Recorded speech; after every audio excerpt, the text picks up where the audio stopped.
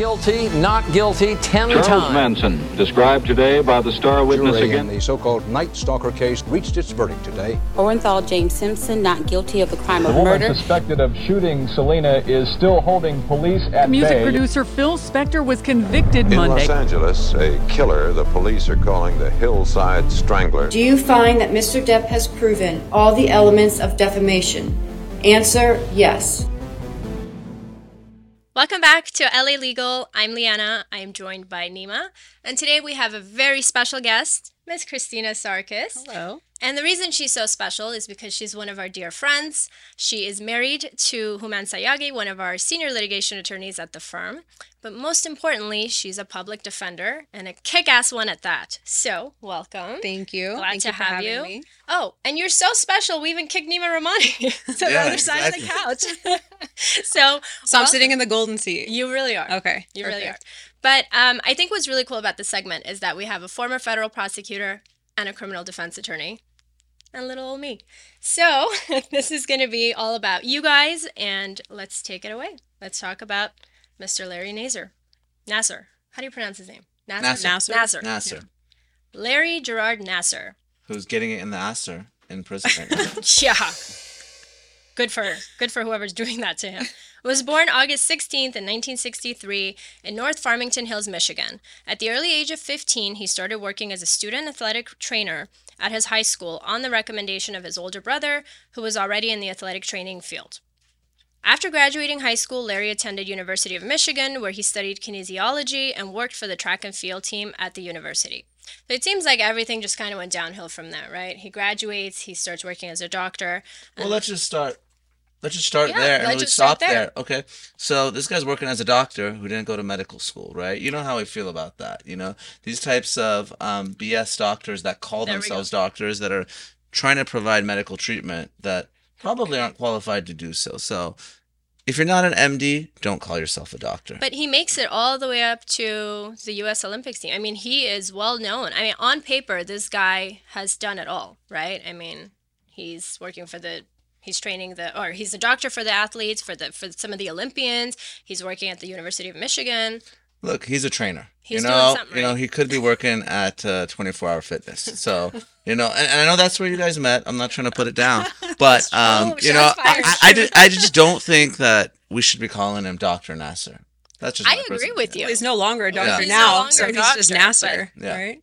Yeah, Nassar the pig. So, you know what? Let's just take it from here, right? I mean, so this guy is very well known, right? He's very involved in the community. And before these allegations come out, he's had a 30-year span. I mean, he started a foundation for autistic children. Like, he's trying to be on the board of schools. I mean, this is someone who on paper is just very well-rounded. He's working with kids, young women, young athletes. So what are your thoughts on this when this came out? Look, he did all the things right? He's like the perfect child that a parent could have at the beginning. Yeah. He goes to school, becomes a doctor. He's involved in, doctor. Yeah. He like you said, he started a foundation for autistic children. He's like the perfect person. And that kind of created this storm or this disguise of who he really was and the monster he really was. And that helped him out. And that's how he was able to get away with all the abuse for so many years. And it's interesting because his personality too is, you know, a lot of his victims, when you watch documentaries or if you watch the impact statements, you know, they really trusted him because he was that guy. He was so nice to them, you know, and these are young girls who are training to become Olympians, right? I mean, they're constantly being yelled at and told that they're not good enough and they're being pushed. And here's this guy who's like, here's a snack, here's some candy. He's sneaking in things into their bedroom, right? And so, I mean, it's disgusting, but he just, like you said, is very much has all of those qualities of a predator. Well, it goes to the grooming process, right? That's step one, is the grooming process. I know a lot of these gymnasts, they went to this ranch in Texas, the Carolee Ranch, and the husband-wife duo, they were so strict with these girls, and these girls were so scared of them throughout their training that Larry Nassar actually became their saving grace. and he was able to get away with even more of the abuse at the ranch. But then, like you said, he was giving him snacks, he was giving him treats and things like that. So they really trusted this guy, and that's it's the psychology of abuse, right? Yeah. We've seen it so many times in different settings, right? Ghislaine Maxwell, Jeff Epstein, where you might have kind of a good cop, you might have a bad cop, where you're there, you're gaining the trust of these young victims, and over time you start normalizing the really abnormal sexual contact and the abuse. So, and that's actually what one of the victims said. She said that there was a point where the lines were kind of blurred, right? Because like I said, you're constantly, like, you have people breathing down your neck, right? They're pushing you. You're training like 10 plus hours, physically training for the Olympics. And so it really, when something like this happens, when you go to your doctor, if you will, and you get abused, you think, well, maybe this is just part of what's supposed to happen. And these are children. We're not talking about adults who maybe may think, okay, something's wrong. These are 8-year-olds, 9-year-olds, 12-year-olds, right? So, well, let's talk about what happens when you really go to a doctor. And I understand sometimes the parents were there and this abuse happened with the parents physically present. That's insane. Is insane, because you have mothers in the room, and he's become, sorry to cut you off, but he's become so good at what he does that he just does it with parents in the room, and nobody even knows. Well, let's describe what he is doing, because some folks may know it's pretty disturbing, right? He has this sort of hip exercise or hip treatment, whatever. And during that time, he basically vaginally penetrates these girls, oftentimes without a glove. So let's talk a little about his MO, what he was doing to abuse these young girls. Right. And like you mentioned, what is supposed to happen when you go to the doctor? There's supposed to be somebody there supervising, right, at all times. So you go to the doctor, a nurse comes, right? Of course. I mean, you guys are wearing women. gloves, Like when you go to the OBGYN, there's always always something. If you're a male doctor, I mean, OBGYN is one thing. I don't care if you're a cardiologist. Yeah. If you're a male doctor, there's a female there, you better have a female nurse in there. That's best practice. If you have a child, you're talking about, just additional levels of precautions that have to be there. Right. So this guy's not really a doctor, he's a trainer. He's, performing these kind of exercises or treatment on these young girls, and there's really no one there except him and this young child. So that's a problem just out the gate. He's actually performed some of these procedures, if you will, in their bedrooms too, while they're staying at the ranch. So it's not even like it always happened in a designated, doctor's office on this ranch. Sometimes these girls are being treated for back injuries or hip pain or whatever in their bedrooms. I mean, and that kind of, to me, leads me to believe that there was not just a blind eye being turned to this, but almost like an active cover-up, which I really want to talk to you let's talk about the cover-up. Let's talk about... That's basically what it is. It's a cover-up. USA Gymnastics was, time and time again, been given complaints about Larry Nassar, and they always put it on, swept it under the rug. And I guess there was this unspoken rule where if there was a complaint about him, either the victim's parent, or an eyewitness had to sign off on it before they would ever take action. So eventually, when all these allegations started coming out, they found out that there was over 50 complaints that USA Gymnastics received that was just in a file cabinet somewhere, never reported. Oh, yeah. I mean, and obviously we know those complaints, date back to the 90s, right? There were complaints made, there were settlements reached. But really, you got to give credit, and we talked about how this all came to light, the really Indianapolis Star, right? And, we've seen it time and time again. When we talked about Epstein, right, it was a Florida journalist that kind of broke that. In other cases, whether it's Britney Spears or R. Kelly, where you see the media talking about injustices, and that sort of forces, whether it's a university, it's USA Gymnastics, or even the FBI, to do their job and to do the right thing. So I really want to give credit to the Indianapolis Star for breaking this. And that's how things unraveled. Right. But so one of the victims, Maggie Nichols, she actually, she's one of the main sort of the faces to this thing, and she felt very uncomfortable after one of her treatments. And so she told a friend, a fellow gymnast, and their coach overheard this conversation. Okay. So the coach overhears the conversation, tells her mom. Okay. The mom files a complaint. It goes to the higher ups. It gets all the way up to Steve Penny, the CEO, who says, I'm going to notify the FBI. Don't make a peep. Don't make a sound. Don't talk about it. You're going to get in the way of the investigation ever happens. And so that's heartbreaking. And that right there tells me that this was an active cover-up time and time and time again, because the FBI was never notified, there's no investigation, and the parents were constantly told, just be quiet, you're getting in the way, we're handling it. Well, yeah, there was a time where the FBI was actually notified, and they didn't conduct a thorough investigation. That was the subject of the congressional hearing. So, both in terms of the failure to report, the inadequate investigation, and then finally, FBI. I mean, you're talking about former federal prosecutor. I hold FBI in high regard. I worked with them for many years. But they botched this case beyond belief, and that was the subject of those congressional hearings as well. Well, let me ask you this, Nima. What would be the proper protocol, right? So a complaint like this comes up. What are they supposed to do? What's the first thing that happens? You interview the victims. You interview the witnesses. And what happened in this case, there were 3 alleged victims. FBI interviews just one of the 3 and doesn't even document it in the 302, which is like basically the FBI record of an interview that they typically prepare. Because usually FBI doesn't record interviews, other law enforcement agencies do, so they have to prepare this documentation. So now they not do the interview, they didn't document it when they did one of the 3. I mean, it's unbelievable. Again, we're talking about young kids here, right? You're robbing them of so much at such a young age. But it was more than that for them, right? They're thinking, USA Gymnastics is thinking, this is going to be the end of us. Because USA Gymnastics is huge. These girls, every Olympics, they were performing, they were representing our country, they were, training so hard. And so this would have ruined them. So they were going to do everything at all costs to cover this up because they didn't want to bring that attention to them. Yeah. Look, and I've dealt with cover-ups. I represented the Catholic Church in the sex abuse cases. So, when there's a lot of money at stake, people sometimes sweep things under the rug.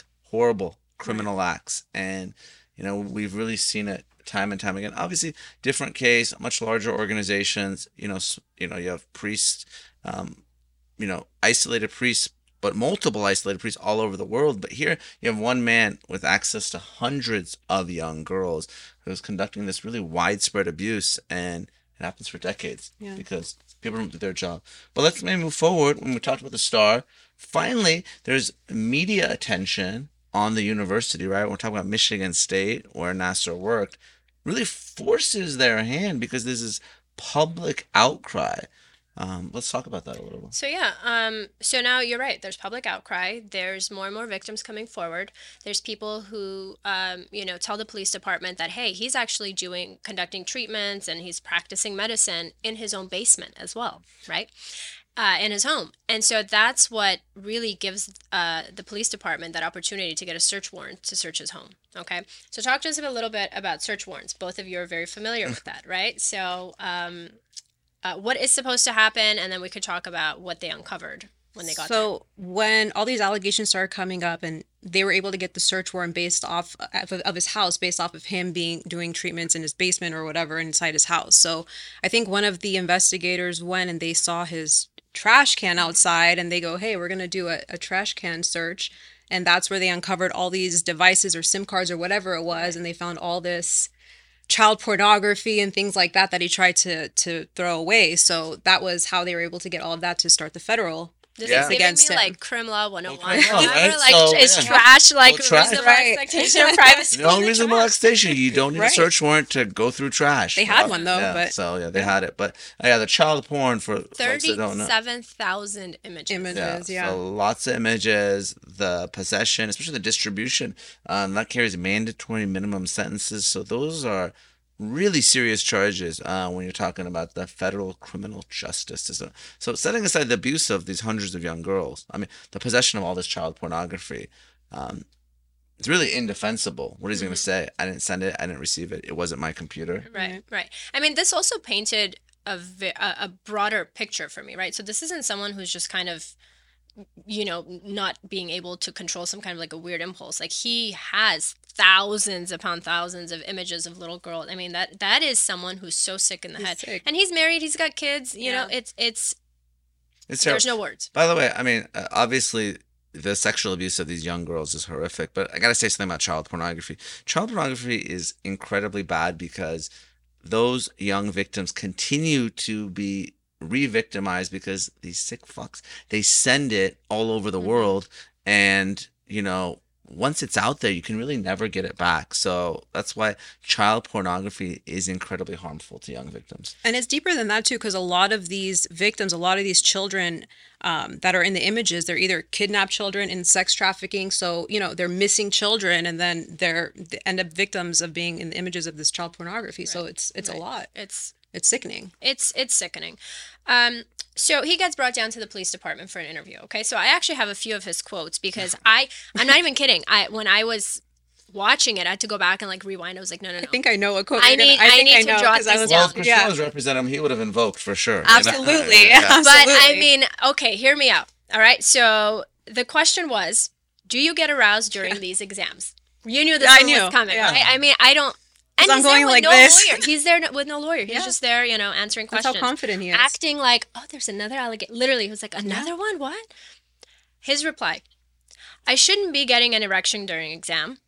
If there was arousal, it's, you know what I mean? It would be sort of, whatever. I don't know. When you're a guy, sometimes you get an erection. Wow. Yeah. So, I have no explanation aside from the fact that he had gotten away with these types of these sham investigations, these BS apologies. He's gotten away with it for years. But he's he's basically admitting it, right? When you're a guy, you get an erection sometimes when you're treating a 9-year-old for back pain from a gymnastics class. I think at that point, it's the part of the confession where you want to give them something, but you don't. So you kind of say did someone say that? Well, maybe, I don't know. It could have happened. It's just not, it's that sort of thing. So that's why it's always important never to speak to anyone without an attorney. Right. Well, there you go. Lesson 101. Yeah. But, okay, so Nima Rahmani, prosecutor, you get some kind of a statement like this, right? You watch these tapes. What is going on in your mind, right? Because now you're trying to build a case against this guy. You're trying to defend him.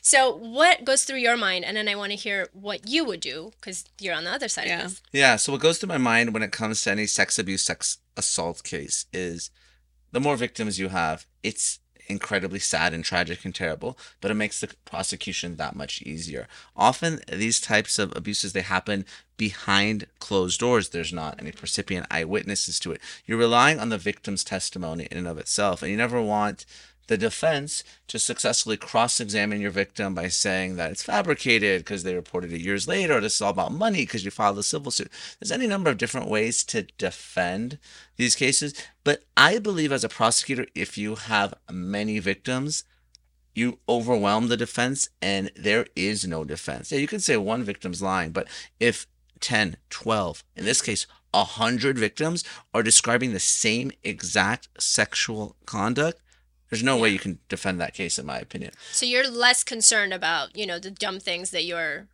this guy has said because now you have all this. Oh yeah, if you have an admission, that's great, but you really want the victims and you want them to come forward because, the instructions are clear. The testimony of one victim, one witness is enough, but sometimes jurors, they just have a tough time believing one victim. Right. So the examples I like to give recently are like Harvey Weinstein, right? They piled on a lot of victims. Or even Bill Cosby. When Bill Cosby was prosecuted the first time in Pennsylvania, he was prosecuted with one victim, one prior bad acts witness, right? 404 or 1101 victim here in California. And that first jury hung because the jurors they didn't have enough. Then they retry the case, one victim, 5 prior bad acts, 6 total, they convict. Now that conviction, of course, was later overturned for procedural reasons, but whether it's any type of these Maxwell, we're kind of going through all these recent R. Kelly recent sex abuse cases, you see what the prosecution wants to do. They really want to pile on a lot of victims because that guarantees you a conviction.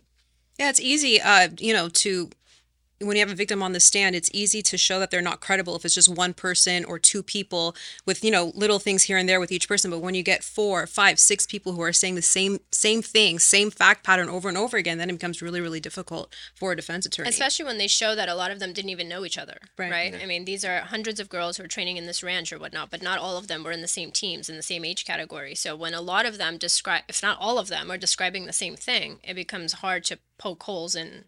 I think the earliest complaint was when he was in medical school. Somebody in his someone in his medical school made a complaint against him during that time, as early as that time. So, and no one listened to her. Sick pervert. Yeah. But look, and we talked about obviously different cases with Michael Jackson, right? When you have a smaller number of victims, It's a much easier case to defend. But you also, in that case, we talked about this, shameless plug in our previous episode, but we talked about how, you know, the issue there was these people were not credible, right? We had the mother, you know, and you just have all these. It's a shakedown, it's money, right. you know, they filed but civil here suits. So. You have, and it was incredible to watch, and this is all on YouTube for anyone who's interested, but you have 126 young girls come up, and each one of them has a statement, and it's chilling, right? Very. And it's for 4 days. That's all the court had to listen to, is all these women come by and say the same story over and over again. Yeah, definitely shameless plug, but, you know, if you go back to the Michael Jackson episode of LA Legal, I mean, you saw how the defense did an outstanding job, Masra. I mean, they just went after these victims, just kind of broke it down, showed the jurors that they're not credible. They got a full acquittal. How are you going to do that here? I mean, how can you possibly defend this case when there's so many victims that come forward? And when it comes to sex abuse, and when we talked about the psychology, it's very hard for these victims to come forward. They've already been, they've suffered this trauma. Then they have to relive it in such a very public way. It's hard to testify. But when you have so many other victims that come forward, that kind of creates a snowball effect. It empowers these victims. They can come forward. They see other people that are similarly situated. So it helps them and gives them a voice as well. Right. They're not victims anymore. They're survivors. And them being able to stand up there in court and face their molester and say, you know, you did these things to me. This is what you did to me. But look at me now. I'm not going to let you ruin the rest of my life. I'm going to let this one, you know, I'm going to be the strong woman I am, and you're going to rot the rest of your days in prison. And he stole their lives. He stole their innocence. He stole their youth. And if you think about it, like, these girls are training. They're so young. It's like they're scared to tell anyone because, A, they're scared no one's going to believe them. And also, they don't even understand what's happening to them. Right. His youngest victim, I think, was 6 years old. It's like, how is a 6-year-old going to go to her mom or dad and say, like, Dr. Nassar did this to me? You know what I mean? How does a 6-year-old explain that? So he took away their youth and their innocence. And that's the thing, because how do they know that that's wrong, right? You just, again, it's this, you know, you're in a position of power, you're a doctor, right? We're all kind of taught that, like, okay, doctors know what they're doing, and, you know. And so when you're in a situation like that as a child, I agree with you 100%. You wouldn't even know that that's wrong to then go tell mom and dad, right? Yeah. So I know we're getting the look from our producers because we're probably going to run out of time unless we start moving toward the actual charges in the case. Jesus. You know, so he's obviously fired, right? Michigan State, their hand is forced. And then he's first charged stateside, right? So let's talk about that. I mean, there's multiple state cases, the federal case. Let's talk about some of the charges. And obviously, we got a kind of unique judge that we're going to want to talk about. We're going to want to talk about the sentences. She was a badass. Judge Aquilina. She was, I mean, wow. But let's turn to the legal side of LA Legal right now. So let's go. Go ahead. So he was originally charged in, I think it was Eaton County. Yes. Eaton County. And then that's what led to getting the search warrant and all that. And they found the child pornography in his trash can, which then led to him being charged with all the federal crimes that he was charged with. And then he also had sexual assault cases out of Ingham County, I believe it was. So he had 3 different, 2 state and 1 federal case that he was fighting there. But after all these came out, he pled pretty quickly, I would say. Yeah, no, he did. I mean, he pled quickly. I'm guessing because he appealed his sentence, he did not think he was going to get slammed the way he did. Sometimes if you plead, look, you get some time off, you get a discount, you know? So obviously it didn't happen. But I really think, especially the federal case, really kind of indefensible. It's very hard when you have child pornography. It's on your computer. The digital footprint is clear. You don't need victim testimony in that type of case. So he pleads guilty to child pornography and willfully destroying evidence in exchange for the dismissal of traveling with the intent to commit sexual assault, which is a violation of federal law. So would you say that this was good advice on the part of his attorneys, right? Because now we're dealing with someone who he's indefensible. Is there a defense for him, really? Well, like Nima said, it's really hard with child pornography cases once it's found, and it was obviously it's in his trash can. He was trying to get rid of it. It's really difficult. But he did, in that case, receive a sentence of 60 years. Yeah. At his age, that's a life sentence, right? Unless he was blessed enough to live a long life, but that's a life sentence for him. So. Yeah, in federal law, you're going to serve 85% by statute. So, you know, even if he's a model inmate, what is that? Yeah. Not a mathematician, but that's well over 50 years. Right. So, and he did get a little bit of a discount, like 300 days here and there, you know, but I mean, he's not even going to get to a state sentence. Yeah, he's rotting for the rest of his life in prison. So, So he pleads, right? He pleads guilty, and at this point, everyone's ready for trial. The jury letters have gone out. He pleads, and so talk to us a little bit about how that agreement came forward, right? Because now before the sentencing, the prosecutors want to put all of the victims, allow them a moment in court, right?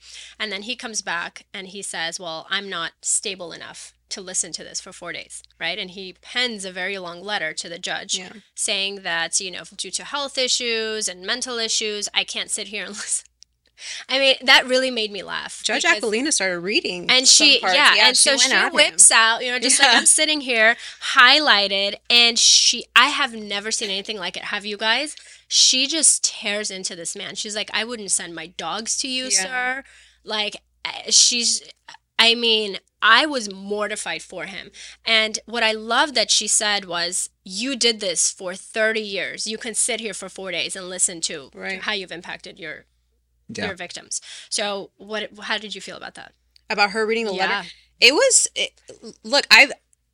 was interesting because it was throughout the victim impact statements and things like that, and she's just attacking him. Mm-hmm. And she's saying things, look, I've seen judges say things to defendants, really bad things, but she's very eccentric in the way she was doing it, and I think she got a little backlash from it because they said she's doing it for the publicity. Yeah. She doesn't really care much, but she really went at him, and she took every sentence by sentence and going at him. So it was fun to watch. But it was fun. It was kind of good TV. But here are my thoughts. One, it doesn't matter because he's serving a federal sentence already. Right. Just so we know, the reason he pled to federal charges, one, it's indefensible. Two, a guy like this, you want to be in federal prison. Right. You don't want to be in state prison where, we made some jokes about, sexual assault. Obviously, we hope no one gets sexually assaulted in prison, but you're going to be much safer in a federal prison. That's why we saw someone like Derek Chauvin plead to federal charges because you want to be in federal prison, not stateside. Right. So he's already in federal prison. He's not going to do much, I think, if any state prison time. So you got this judge that's kind of showboating. I get it. It may help the victims' families. But now you're creating an unnecessary issue on appeal, right? So now he has a basis to appeal. Really, if you want to kind of hammer him, it's one thing. But, some of the colorful language that we're using here on the podcast, we can do that. If you're a judge, you got to kind of be, you know. And that's what I was going to ask you guys. It was great to watch. Don't get me wrong. I'd never seen anything like it. But I was like, wow, are you being super biased here? You really hate this guy. So there's a level of professionalism that you have to keep as a judge, court decorum. I know you hate this guy. Everybody hates this guy, but when saying certain things as a judge on a case, you're running the risk of, there being issues in the future. Yeah, and obviously the appellate court looks at it. They say, well, what difference would it have made? She sentenced him within the range that was appropriate. So we don't need to say these things. Listen, I get it. We all hate Larry Nassar. I would love to talk shit to him too. Don't get me wrong. But I think, if you're the judge, just sentence the guy, let him die in prison without saying, I want you to die in prison. You don't need to say that. Well, she basically did. She did say that. Well, that's what I'm saying. Your death sentence. Yeah. Right. I think that's what I'm saying. If the cameras weren't there, if it wasn't Larry Nassar, if it was, some Joe Schmo that we don't really know, I don't think she would have been as eccentric. I think the cameras in there really turn her on to, I think she wanted to be that judge. You know what I mean? It was her opportunity. I think there was one story where someone wrote her name on a t-shirt, wore her name on SNL. Yeah. And then she went to trademark. She trademarked her name right after that. So I think she kind of wanted the attention for herself too, in a way, which it's not right. She actually did an interview, and that's another thing I hadn't really seen. She did an interview with, I think, the morning show or something, and she was like, people stop me in the grocery store, and how often do people recognize judges, right? The average schmo, do they recognize a judge? No, Yeah. And so she did become a little bit of a celebrity, I guess, but she'll probably see me doing mediations like the rest of them. So, exactly. Arbitrations, she'll be on the pen. Okay, well, any final thoughts on this topic? I just, as a criminal defense attorney, and I want to preface this, Larry Nassar's guilty. He pled guilty. He's a convicted child molester. But as a criminal defense attorney, and speaking through my experience, everyone who's in a court of law is innocent until proven guilty, and a charging document is not evidence of a crime. But doing this for 8 years, I see two sides of the spectrum. You either see juveniles who are charged with something like this, and it's basically, when I spoke to an expert, they said curiosity killed the cat. It happens a lot more than you think. Doesn't mean this child, this juvenile is a molester or sexual deviant. It's just hormones raging and things like that, and it happens more than you think sort of issue. Sometimes those juveniles were abused themselves, right? Correct. Yeah, and that's another thing. And then what you see is someone like Larry Nassar, someone who's either highly educated, is very prominent within the community, starts foundations, is like the babysitter for the cousin, is always there picking up the children from school, has absolutely no criminal history, not as much as a traffic ticket. So it's like, oh, how could I have done this? That sort of thing. So he fits the profile. He fits the profile. He did everything that he's supposed to do to convince these people that I can't believe you would accuse me of something like that. It's very like Ted Bundy. Yeah, like mom, you were in the room. You saw, like, how can you? I think one of the moms said their daughter came to them and she's like, I didn't believe her. The mom said, I didn't believe my daughter when she told me that because I was in the room. And that's tough. That's really, really tough. That poor daughter. Poor girl. I think kind of the takeaway is obviously, look, you have USA Gymnastics, you have Michigan State University. They dropped the ball. They had to pay hundreds of millions of dollars. And justifiably so. I mean, we haven't even scratched the surface on the civil lawsuits and settlements. But really kind of the takeaway is, this is someone that had access to a lot of kids. Whether you're a teacher, whatever your profession is, if you have that kind of access, there's got to be oversight. You can't be a dude like me. I'm just being real. Like, I'm the guy here. I cannot be in a room with a bunch of young girls unsupervised, and I'm not saying that I'm a deviant or anything, but there has to be oversight. There's got to be always someone there watching, because otherwise you're putting these young children at risk. You just can't trust anyone, as you and I both have daughters. Like, I cannot imagine a scenario, especially in this day and age where, I'm like, okay, go off to camp and or even if you have a great relationship, I would not feel comfortable with just your daughter. Like, that's just it's potentially problematic in so many ways. So again, the last thing you want to do is blame the victims or the parents, but we're just trying to kind of take a step back and say, listen, what could have been done differently to prevent this? Obviously, the biggest takeaway is listen to the first victims, do your job, do an investigation. But I mean, we've seen this recently, both at UCLA and USC recently. There were kind of doctors that abused hundreds, maybe thousands of women, and we kind of take a step back and we think, like, how could this possibly happen over a span of so many years? And it happens. And so one final thought is, I don't know if you guys saw, but one of the dads to one of the victims, when he attacked him in court, did you guys see that? And he was just like, give me 5 minutes. Yeah. And honestly, when I saw that, I thought, give me the 5 minutes, man. Give me a minute. Give me 1 minute. And I think if you want justice to really be served, I get it. I mean, the most put the dad in a room. Yeah. The most insulting I thought was when the victims were giving their statements, the MSU president showed up and all this media attention came to her and she just kept saying, I don't want to answer any of your questions, because they were hammering her. They were saying, like, where were you guys when these girls were making these complaints? She kept saying, you know what, today's not the day. Today's about the victims and the survivors. Today's about the victims and survivors. It's like, then why are you here? Now you care, now that they're here giving their victim impact statements. Now you want to be here and you're saying, you know what, let's talk about this later. I'm just here to support them. It's like, really?